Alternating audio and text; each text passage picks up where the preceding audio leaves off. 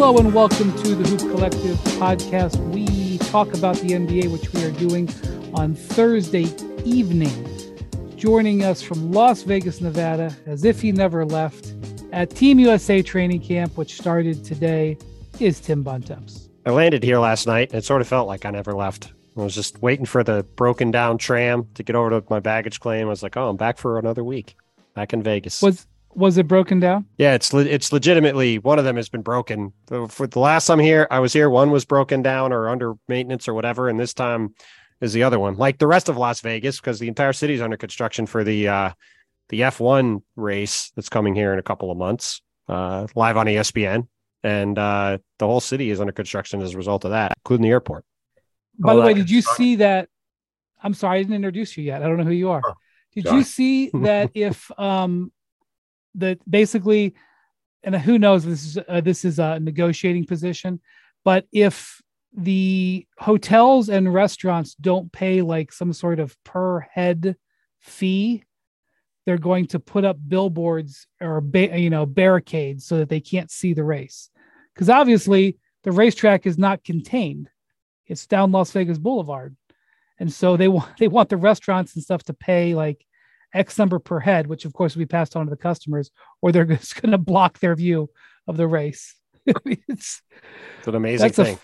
It's fascinating. It's like the old with the Cubs, within the Cubs, like threatened that with the yes, that's right. The bleacher seats. Joining us from Dallas, Texas, the one, the only Ben McMahon. Howdy, partners. I'm going to pass on the Las Vegas per head joke that popped in my mind. Ready to talk about the NBA.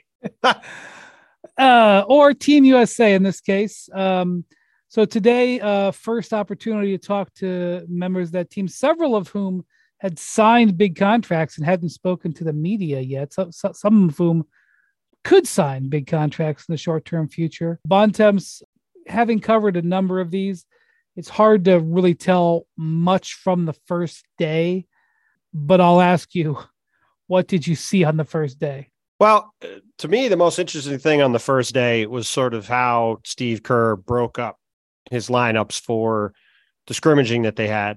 So there's two real point guards on the team, Jalen Brunson and Tyrese Haliburton. They, not surprisingly, were each on separate teams. There were two guys that Steve Kerr called their centers, which I thought was interesting, which we'll get to in a minute. The Sheriff Walker Kessler and Jaren Jackson Jr. They were on separate teams. And then, as he said, he, quote, split it down the middle with all the wings. So you had a mix and match of the guys in both of those groups in order to, see a lot of different lineups. So you had Anthony Edwards and Brandon Ingram on one team. You had Mikal Bridges on the other.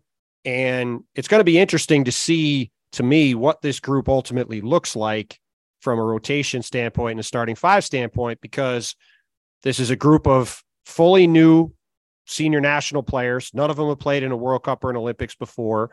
And there's not a lot of guys that you look at that are bona fide superstars. You say, well, this guy is definitely going to start.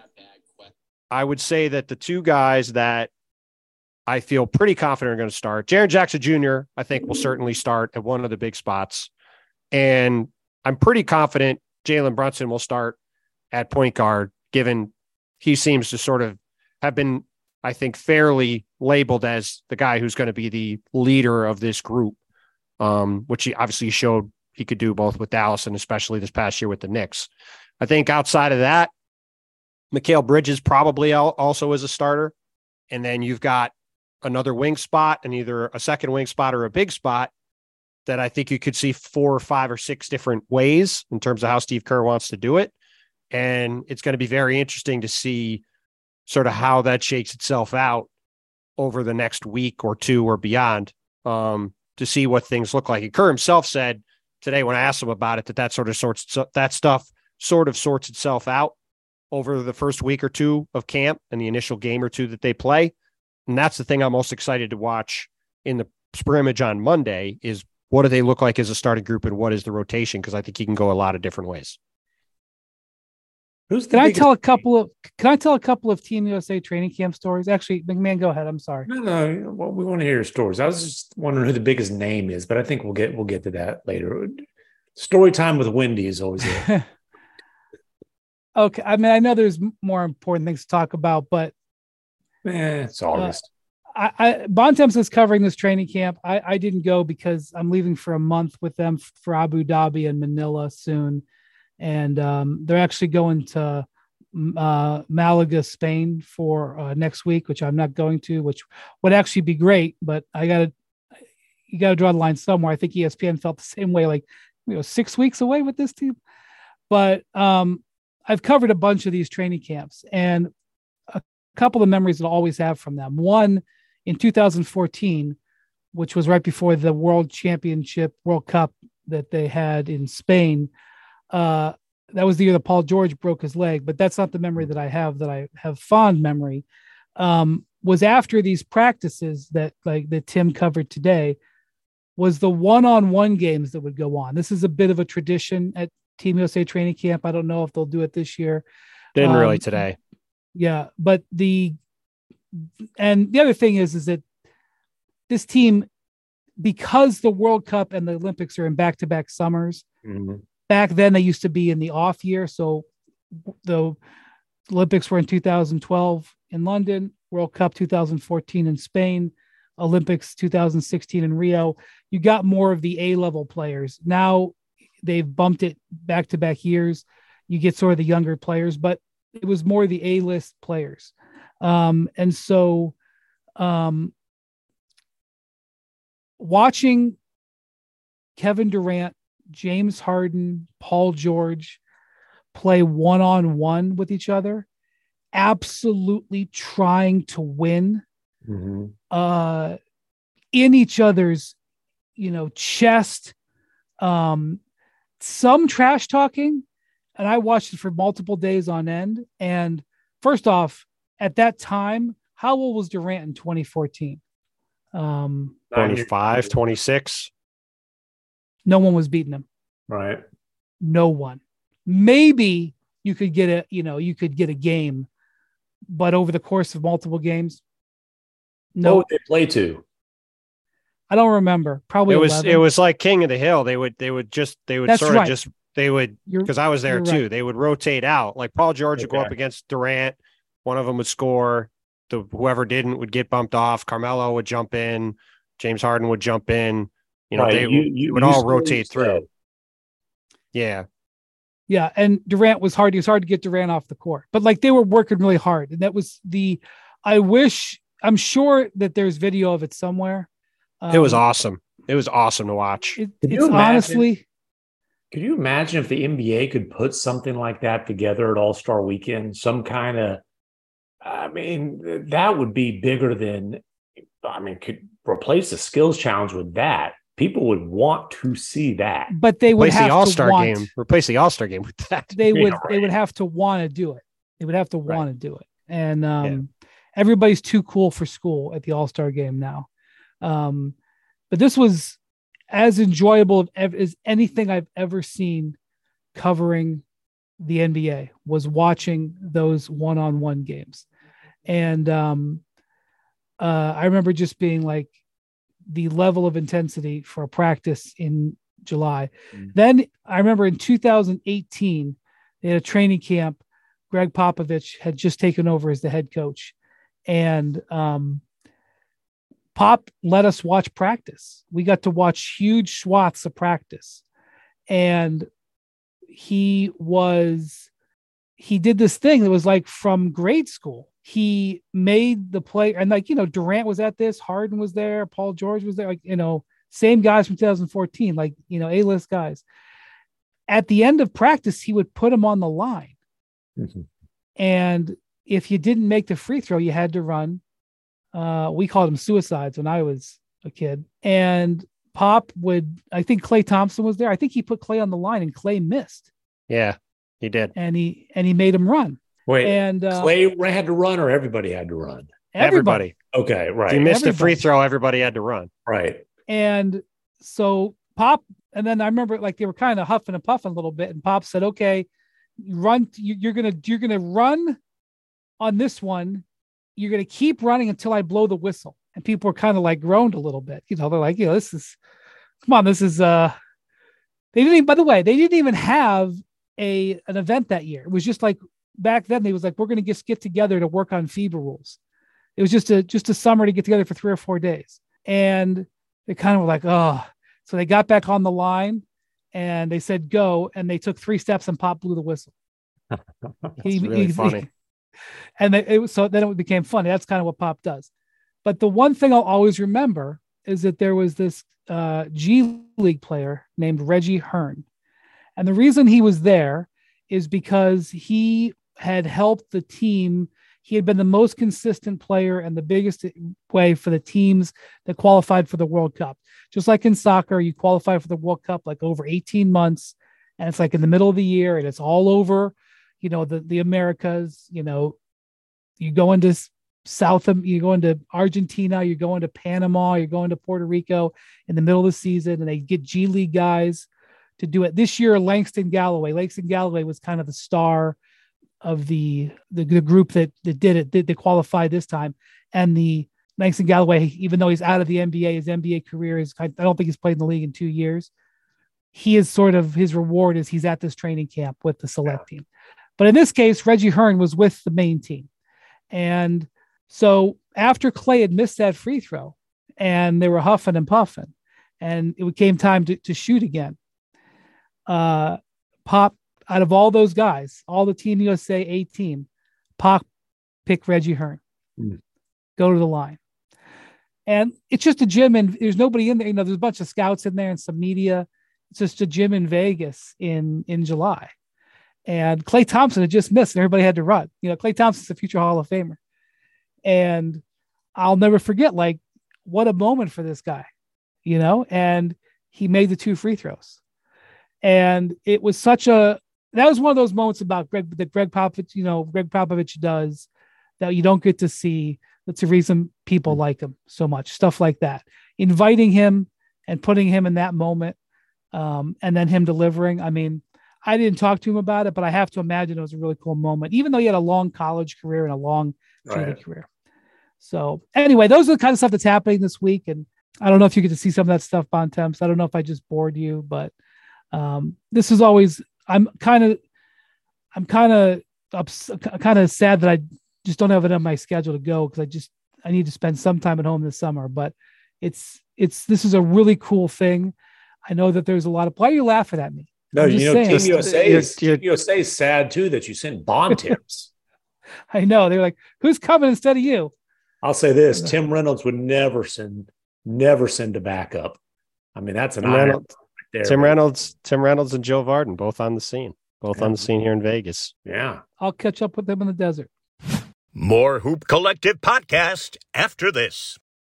2 guys drove to work. Neither guy wore a seatbelt. One guy got a ticket. One guy didn't. The same 2 guys drove home. One guy wore his seatbelt. One guy didn't. One guy made it home. The guy not wearing his seatbelt didn't.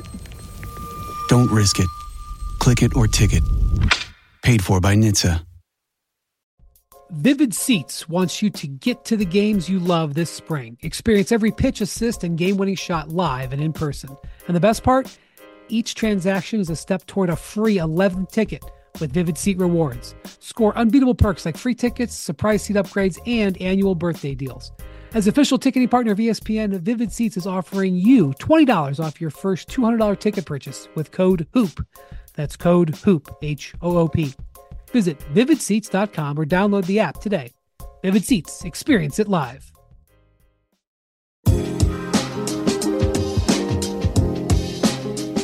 All right. So, Bontemps, you wrote a story that published today about Anthony Edwards, who is a key player on this team, one of the 3 All-Stars on this roster, who have been All-Stars, Jaren Jackson Jr., and Brandon Ingram, who wasn't an All-Star this year but has been one, and Tyrese Halliburton. I was 4. Oh, I apologize to Mr. Halliburton. Anyway, maybe it was just 3 All-Stars this last year. There's 3 this Brandon year Ingram. plus Ingram. Yeah. Apologies all around. We talked about this a little bit on a previous pod, but you wrote about it. Why you think this is you've been a big believer in Ant since he's came into the league, but you see a moment here for him.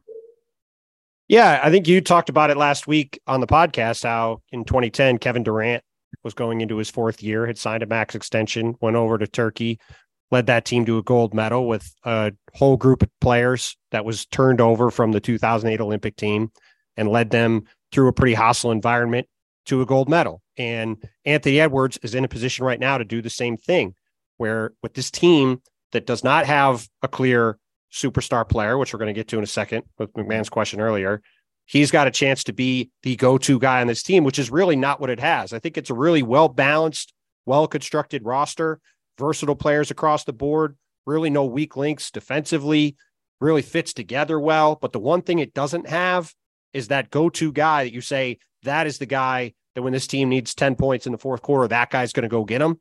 And Anthony Edwards, to me, is the most logical candidate to do that. And if this team wins the gold medal, it's because I think Anthony Edwards is playing at that kind of level, and he's as good as anybody in this tournament. And if he's not able to do that, then I think it's more likely than not that whether it's in the gold medal game or sometime before that, Team USA is not going to get where it wants to go. And I think he's the guy that you look at and say, this is the guy that needs to be the best player on this team. And if he is, I feel pretty good about their chances of winning gold. Yeah. Listen, when I was asking, like, who's the best player on that team? Who's the biggest name on that team? I do think he's the biggest name. I think Brunson, as you mentioned, is kind of the most established leader. But in terms of like pure star power, is there a close second to Anthony Edwards? I mean, I think it depends. Like I would say you could argue that he and Tyrese Halliburton are of a similar 2 guys star wattage, supermax extensions.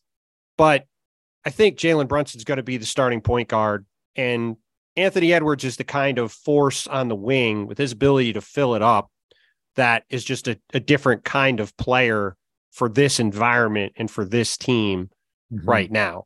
And he has and to your point, he has the star wattage from a personality standpoint to use this as a springboard and really go into this season.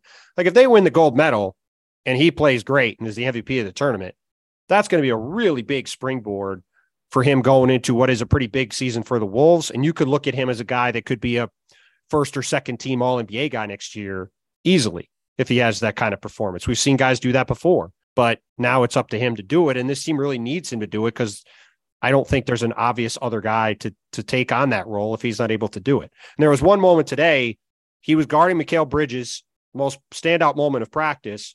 Was a watch for about a half an hour. Mikal Bridges drove in from the right wing, went up in the air, tried to throw a pass on the baseline. Anthony was guarding him, jumped up, stole the ball, corralled it, took it coast to coast, got fouled, and nearly made an and one over 2 guys. It rolled around the rim and fell out. That's the kind of explosive move at both ends. There's not another guy on this team that can do that. And they need him to play like that in the tournament. If they do, then I think they got a good shot. Well, and the league needs Anthony Edwards to emerge as a superstar because, we've talked about this before. There's not a lot of marketable potential superstar young American players in the NBA right now. If you talk about under 25 years old, how many guys would you say fit that description, marketable potential superstar that are American? Ja. Right. And there's obviously some major concerns there. Zion, there's some major concerns there. Trae Young, LaMelo Ball, I'd say there's some pretty significant concerns there as well. I mean, none of these guys are, locks. Right. I mean, I would say Ja's a lock to be a superstar if he can get out of his own way. Yeah, geez, it's a pretty significant if. There's an old saying I think applies here. If was a fifth, we'd all be drunk. I mean, it's an interesting question to look at and say who is going to be the next American to win MVP of the league, just in general. Forget even under 25. The last 5 years in a row, it's been won by foreign-born players. Shai Gilgeous-Alexander is the best player in this tournament. I think he's got a chance to be an MVP, especially for Oklahoma City. By the way, this is the second time you said this today, because you said it on NBA Today. Luka Doncic is in this tournament. Ooh. Well, I think those guys are the two. There's an argument for, you can say those are the two best players, but sure. I think they're the two best players. I'm high on Shea too. I just, I don't think he's Luka yet. He was better than Luka last year. I mean, Luka had a very disappointing 32. I know he was better than Luka last year. Yeah. I mean, I would say it's either way. He is one of the two best players clearly in the tournament, assuming Giannis doesn't play. So I agree. I'm not trying to say he's way better than Luka. I think it's a toss up, but the fact that it's a toss up shows how good the guy is.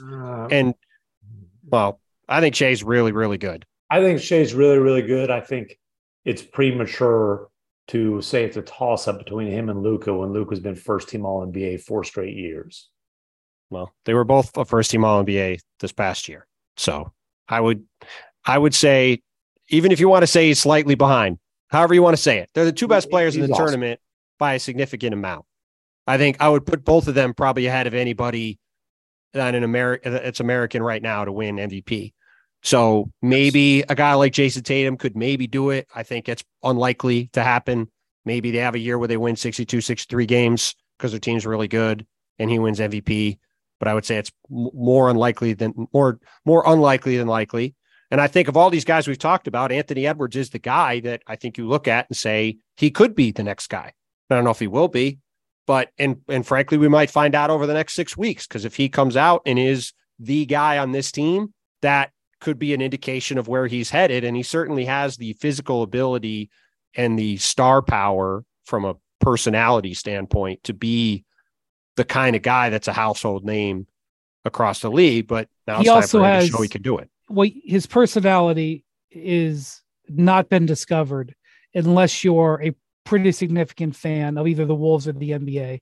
His personality is magnetic. He is improved significantly as a shooter with the hope that he can improve even more. And something that I didn't know about him coming out of Georgia that I have watched is his defensive ability. You mentioned his wingspan and his ability to make defensively. I didn't hear one person talk about his defense when he was coming into the league. Maybe that's because that was my fault.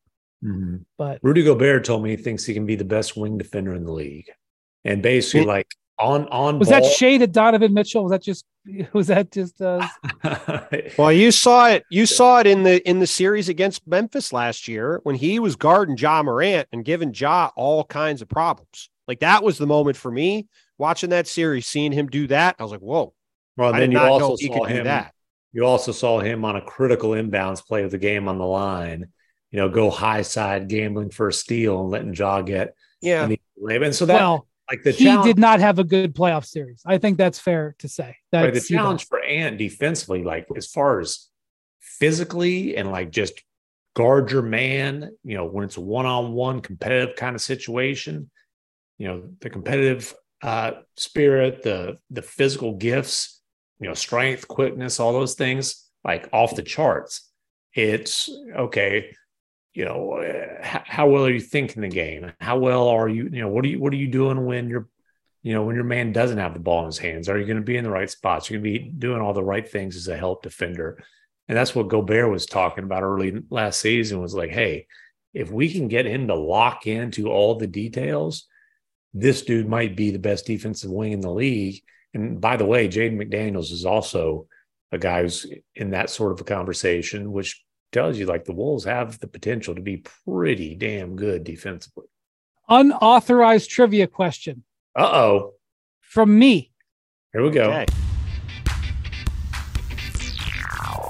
Now it's time for Hoop Collective Trivia. Speaking of other Wolves players, the Minnesota Timberwolves have six players on their roster who are currently on World Cup rosters. Now, I don't know if all of them are going to report. 6 guys. Can you name the 6 Minnesota Timberwolves who could be playing in the World Cup this summer? Obviously, one of them is Anthony Edwards. Rudy Gobert. Rudy for France. Karl Towns for the Dominican. Kyle Anderson for China. Nickeil Alexander-Walker for Canada. You've gotten the ones I expect you to get. Now the tough one. I mean, it's very good. Kyle Anderson got a Chinese passport like less than a month ago. Yeah. And he will play for the Chinese. Cat played for the Dominican when he was at Kentucky, right? In before Kentucky. Yeah, Calipari coached the team, which made him ineligible for Team USA. That's correct. That's right. And they played a game at the Garden when Cat is from Metuchen, New Jersey, and they had the Dominicans played there, and Cal coached the team, and Carl went and played in the World Cup, and then he went to Kentucky. Once you play for a country, that's it. The die is cast. Now, there has been a couple of times where there's been a dispensation given. The most famous. Yeah, the other country has to let you out. But even then, it doesn't, FIBA. Here's the thing. Like, as I was looking at the lack of depth for the big man spots, I questioned whether or not Karl Towns, who hadn't played in like a decade for the Dominican, could be allowed to be an American. And I was told, even if FIBA would allow something like that, they ain't allowing it for the United States. Right. There was one famous time where they did allow it. And that was when they, I believe, allowed Hakeem Olajuwon to be a naturalized American. And he played on the second Dream Team in the World Cup in '94. But Karl Towns is playing for the Dominicans. And by the way, the Dominicans are a team to watch because they're better than Al Horford is also on their roster. Now, do I actually think Al Horford's going to play? I'm not so sure about that. Karl Towns has indicated he intends to play. All right. You're not the whiz of the quiz because you left us hanging. All right. Sorry. You got one more. It's a tough one. It's not Luka. Is it? Who's you say? Luka Garza. He got some kind of tie into a different country. You are correct. It is Garza. Now, what country is it for a bonus point? Garza. Is it Mexico? It is not. Mexico did not qualify. I'm sure it's. I would assume it's a European country, but I don't know Bosnia. which one. Bosnia. Is he just? And by the way, what's the tie? I don't know the tie, but he's on the Bosnian team. Also, Naz Reid is on the select team, but he does not count. He could be promoted to the U.S. team, but they sort of have 7 guys sort of doing it. But yes, so the Wolves very, very well represented this summer, and it's not out of the realm of possibility that the Dominicans could end up playing the Americans. The Dominican team is a feisty team. They qualified by winning in Argentina, historic power in Argentina on the last day of qualifying, road win extraordinaire.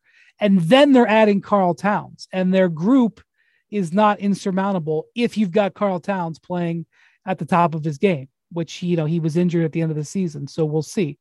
But it'll be fascinating to watch Karl Towns play against the Americans. Also, I'll point out Rudy Gobert, as you know, is a Rudy Gobert aficionado, Mr. McMahon. Rudy Gobert has never made a 3-pointer in the NBA. I believe he's 0 of 14. And then video surfaced of him at practice. Yeah, not gonna bet. Well, they played an exhibition game. Who'd they play against? Did you see this quote? I didn't see the quote. I saw some highlights. Okay. Nando De Colo with some beautiful passes. All right. Well, you allow me to deliver the quote. He hit a 3-pointer on Wednesday night. I think I saw. I thought this. Okay, go on. I did not see the quote. Okay. It was against Montenegro. And his proclamation after the game, hitting the first 3-pointer of his career in a game, apparently. Quote, "Tonight, I feel like I lost my virginity." Now, it was said in French. There's a Utah joke to be made that won't happen on a Disney podcast. He said it in French, so I'm trusting the translation.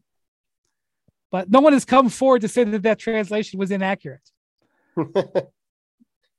Oh, Lordy, Rudy.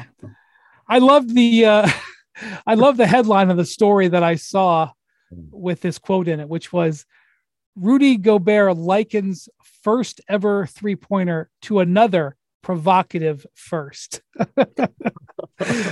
Click. I saw the quote when I was scrolling on Twitter, but I thought it said he had a triple double. It was a triple. I get it. Yeah. Well, maybe he had a double another way later, but or an autoire. I'll just let that one go. Isn't that how you say? By the way, something to do with three in French. That's correct. Oh, okay. Luka played his first game with the Slovenians and had a triple double. Yeah, they got beat by a Giannis-less Greece team, though. That's right. Slovenia. No quotes about Luka's virginity, in as far as I saw. He just got engaged, so I don't think it's going to last much longer.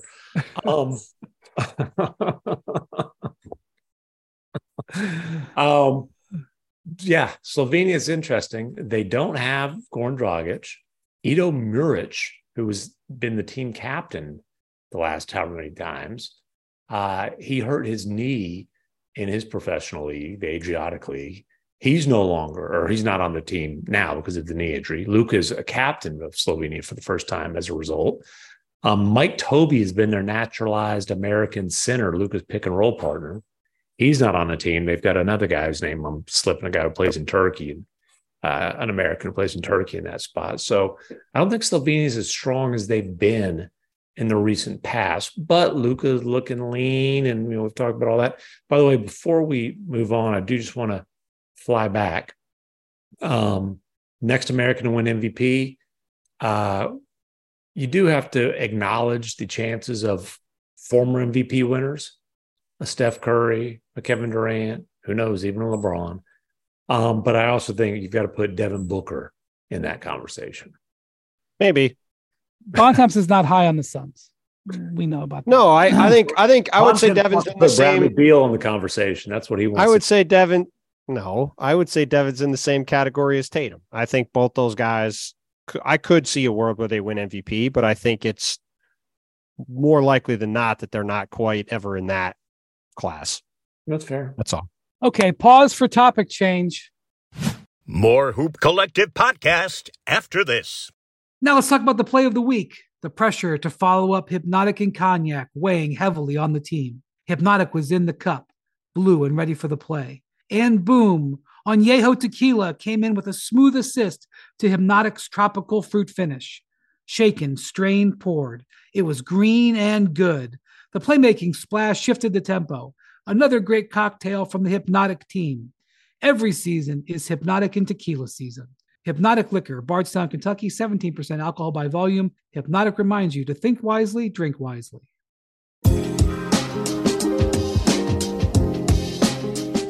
Hey, you also talked, I believe, to some of the Knicks who were there today, Bontemps, including Josh Hart, who is beginning play without a contract extension. We talked about it on the pod a few days ago, and there's now some more clarity as to why he doesn't. But he talked about it today and talked about his decision that he made in the offseason, which was to pick up his option. He could have become an unrestricted free agent. Instead, he picked up his option for $13 million for this upcoming season. And he had some interesting things to say about both. Wish you could tell us about that now. Yeah. So Josh Hart spoke today for the first time this summer since picking up his option. And I asked him about why he chose to do that. And obviously it paved the way for them to get another Villanova Wildcat, Dante DiVincenzo, on the roster. And he said, look, gave our team a chance to get better this summer. This is where I want to be long-term. Worked for me. It worked for the team. And this is why it made sense for us to do it. And I think I'm going to be here in New York long-term. Now, Josh Hart could sign a 4-year contract extension next Thursday. He could only sign a 2-year contract extension now. So I asked him about, hey, you're here on a 1-year deal right now. Is there any trepidation about being here when, there is at least the potential that you could get injured? And he said, yeah, you look around here at everybody else. They're all either just signed these giant deals or They got 2, 3, 4-year contracts. They're in the middle of them. And I'm just sitting here with 1 year left on my deal. So I was a little concerned about it, but he smiled a little bit and said, I'm pretty confident we're going to be able to get something done to have me be in New York for a long time. And I think safe to say that sometime in the near future, Josh Hart will be agreeing to a contract extension with the Knicks, and he will be with New York for quite a long time with his Villanova buddies. Well, I'll tell you what, you need a Villanova education to understand trepidation in a question. That's impressive vocabulary right there. Good job.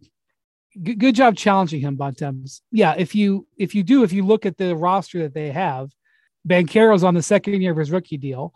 Bridges in the middle of a long-term deal. Jalen Brunson, the second year of a $100 million deal. Halliburton just signed for $200 million. Anthony Edwards just signed for $200 million. Brandon Ingram's got 2 years left at the max. Jaren Jackson Jr., I think, is going into the second year of a $100 million deal. Cam Johnson just signed a $100 million deal. Walker Kessler's going to the second year of his rookie contract.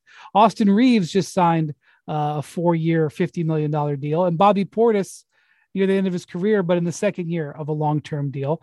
You're exactly right. The only guy on that roster who isn't either in his rookie year or in a long-term contract is Josh Hart, at least until next week. I'm pretty sure Josh Hart knows down to the dime what he's going to sign next week. By the time Brian sees Josh Hart in Abu Dhabi, he will have a long-term contract under his signature, I believe. I understand. I'm just illustrating that, if you want to know why certain players might not have played on this team, some of them who had 1-year contracts or uncertainty that didn't know they were going to get a deal before they flew overseas may have played into it.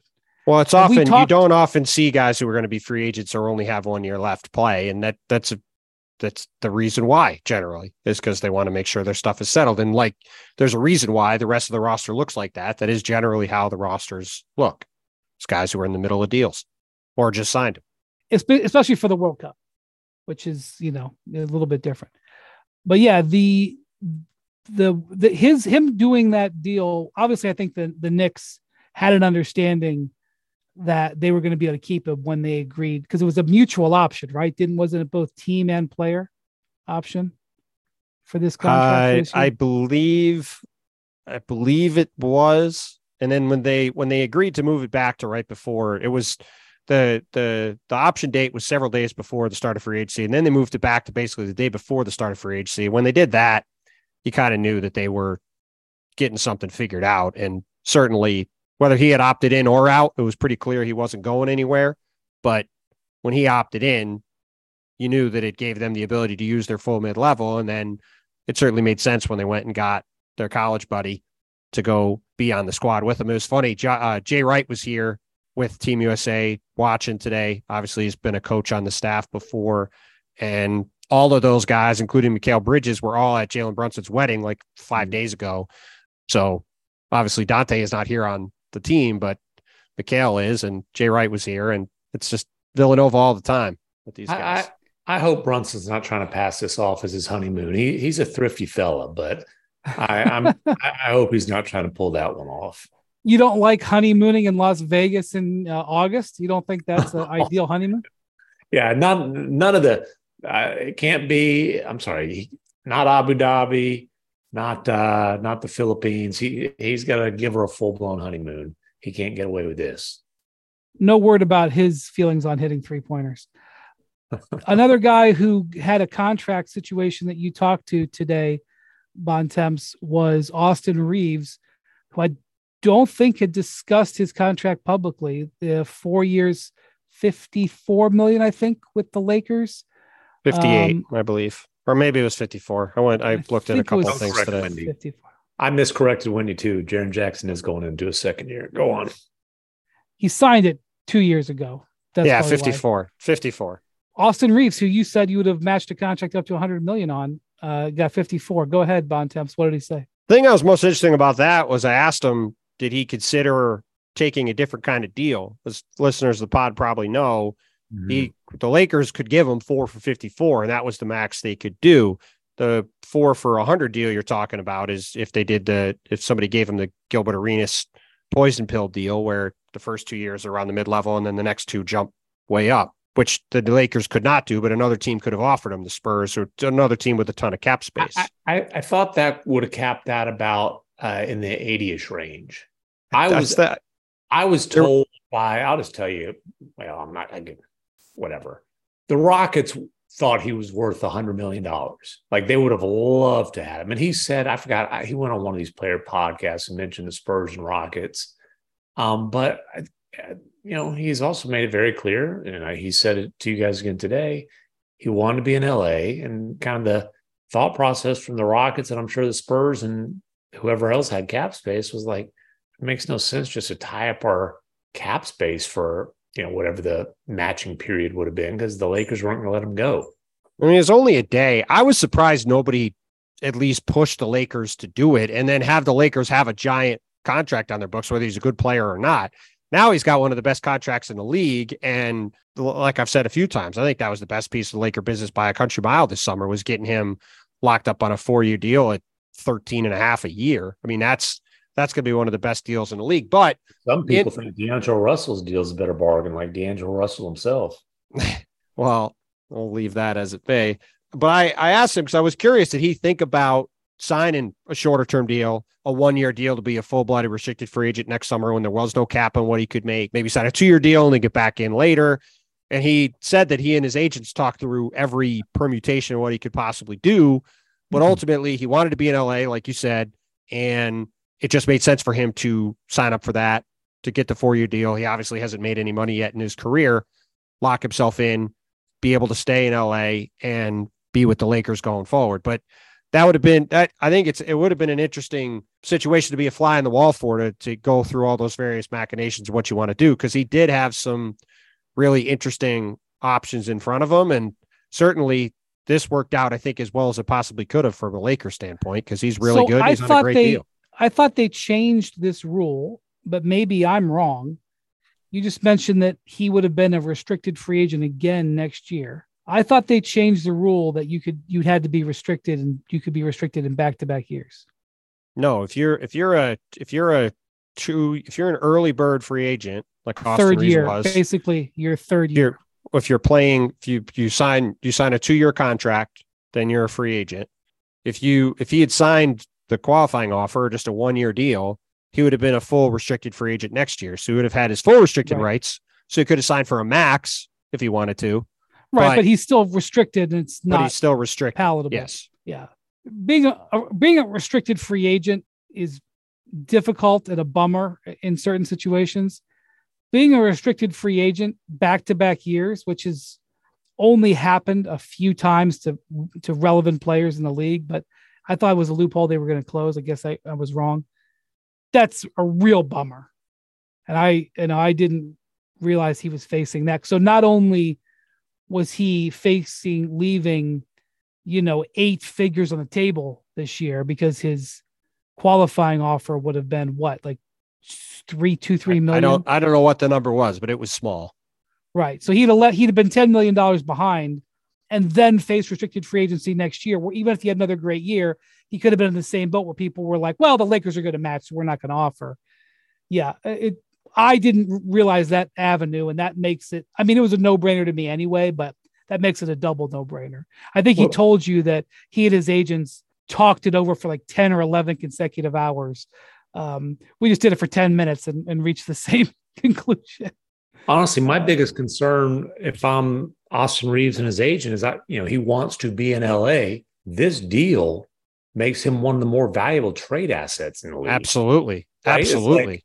It's like Dorian Finney-Smith, if he would have waited, he probably would have gotten more than the 4-year, $55 million deal, which was his max at a time on an extension. Mm-hmm. Same situation, basically. Yeah, that he signed a 4-year, $55 million extension, the same one that Brunson declined. And he signed it right after the trade deadline, because teams were asking about him, and if they're actually going to make a deal, it's probably going to be Brunson and or him involved. So they put it on the table right after the trade deadline. He signed that. He's basically like, hey, I probably could have gotten more this summer, but I love it here in Dallas. This is where I want to be. Like, my family's getting taken care of. I'm good. Well, what happened less than a year later? He was an extremely valuable trade asset on that contract, and the Mavericks moved him for Kyrie Irving. I'm not saying the Lakers are going to move Austin Reeves in a trade, but I guarantee you this, when the Lakers are calling other teams, Austin Reeves will be probably the first name that comes up in those conversations. Not probably, definitely. And like, for example, if they had gone the alternate route we talked about a couple weeks ago and they had Mo Bamba and Malik Beasley under contract, if they had called the Portland Trailblazers and said, hey, we'll sign and trade you Austin Reeves on this number with those expiring contracts for Damian Lillard, Portland's having meetings about that. Well, look, that's the one thing about the Lillard situation. Who's to say how this season will play out? Who's to say, like, if they keep Lillard, who's to say that there won't be another player who like looks great and would look great in Portland that they may have rejected or may not have been eligible to be traded in July, who may be available in December or January. And that's the thing. I know that there's frustration that exists out there, especially among the Heat fans, about why don't you just do this deal? But there's a number of reasons why the Blazers shouldn't.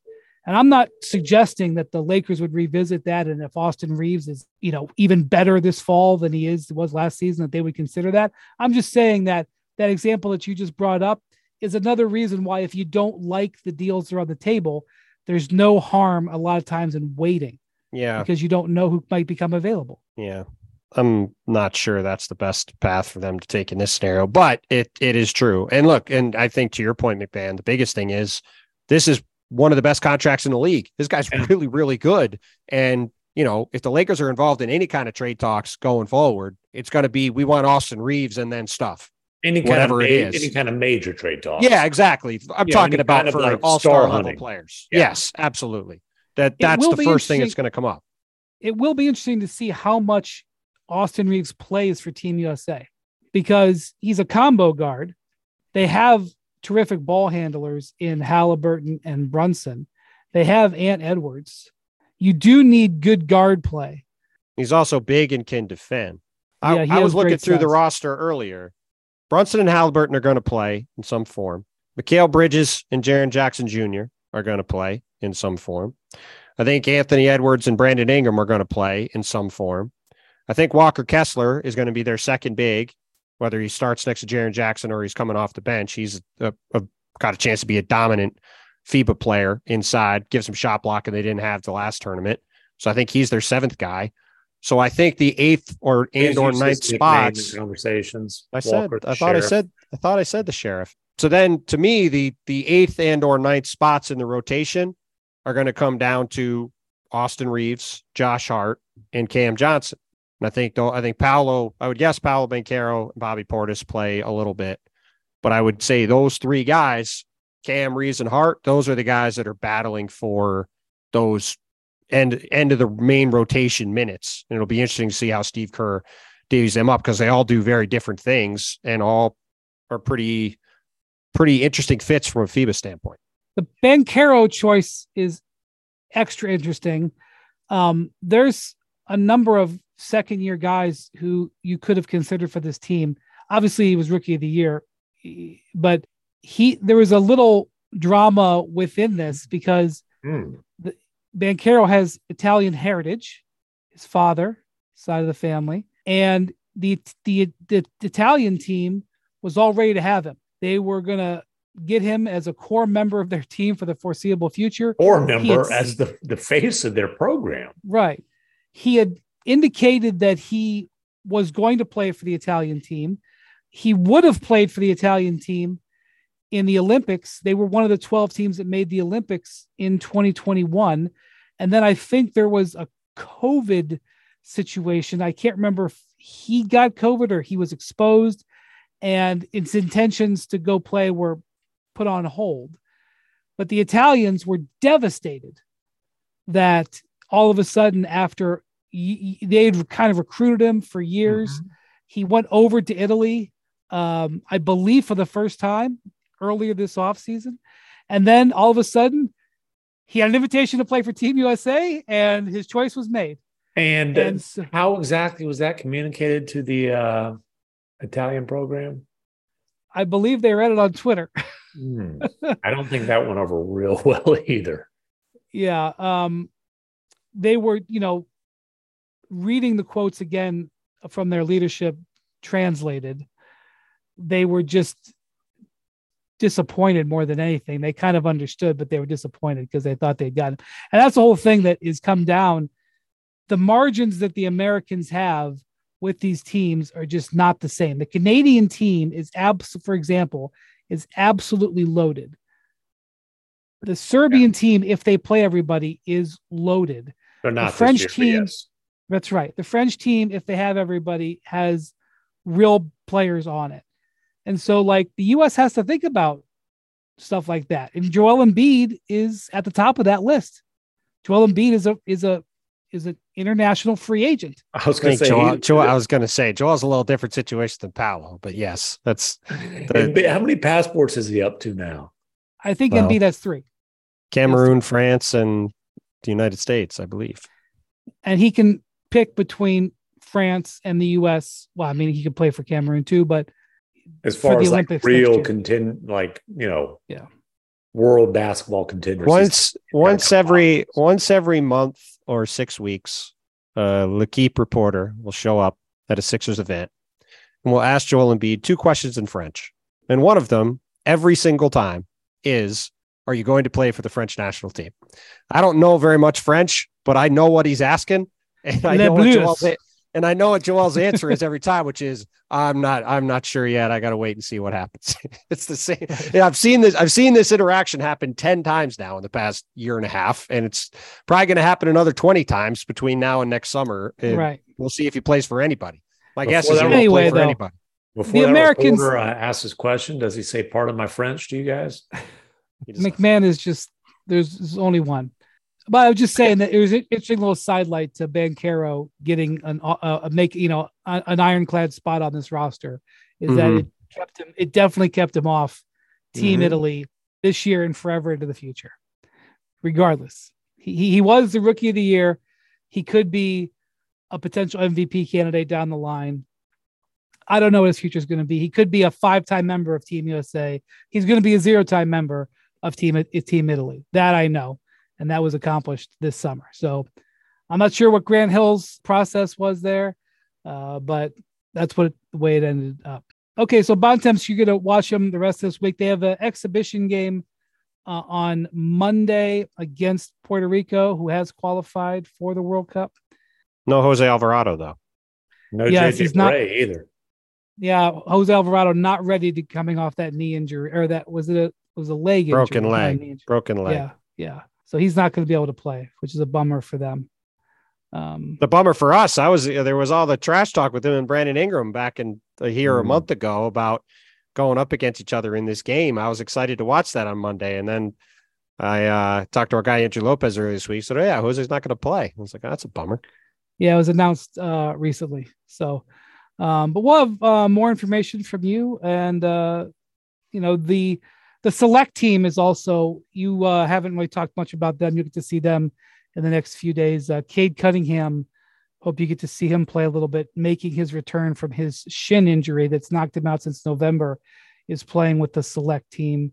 Yeah, I hope to get to see him. They were kind of sequestered away from everybody today. The word coming out of the select team from people that were watching him today was just how massive of a human being Jalen Duren is, despite being, I think, still a teenager. One of the execs that was there said he thought he looked like Kirk Thomas when he was out there on the court, just being a massive physical specimen. And, the kid's a teenager who looks like he's 35, but does Jalen Duren know who Kurt Thomas was? I mean, that's the question. Yeah. I mean, his career definitely, he was definitely born several years into Kurt Thomas's career, which is a pretty sad state of affairs for all of us. Kurt Thomas been on the league for 10 years. Well, I know. I just mean it's a sad state of affairs for us. He's still a teenager, and Kurt Thomas been on the league for 10 years. I'm not criticizing him. I'm just saying. Kurt Thomas, who was highly critical of the Mavericks hotel selection during his brief time with Dallas, and that was pre-Cuban. Now, Cuban came in and it's 5-star, baby. That's true. He wasn't happy with the Marriotts.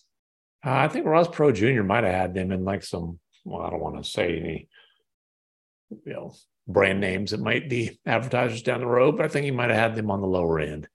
They might have had like, you're at a place that ain't so hot when you open up the door to your room and you're outside. I think they might have been some of those kind of places.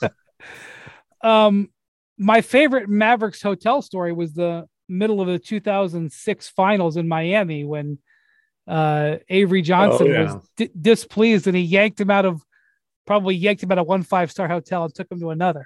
But the other one was 45 minutes away. There's also an unfortunate hotel tale about in Memphis the night before Lamar Odom's last game in a Mavericks uniform. There was some damage done to his hotel room because things he was partaking in. All right.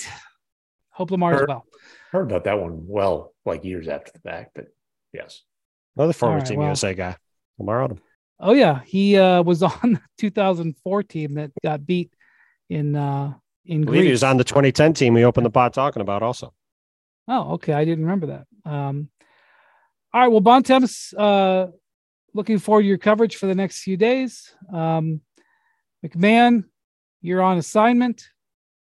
So wait, is Bontemps like the select team, and then you're like the real deal that takes over when exactly right. I mean, I wouldn't qualify it as that. That's exactly right. He's like the Langston Galloway of this production. Langston Galloway had a fine career. I just want to say, still now has his own sneaker brand, Ethics. It's true. Little known fact. Mm-hmm. All right. Thank you, Bontemps. Thank you, McMahon. Thank you to our producer, Jackson. Thank you for listening. We'll be talking to you next week. Adios, amigos.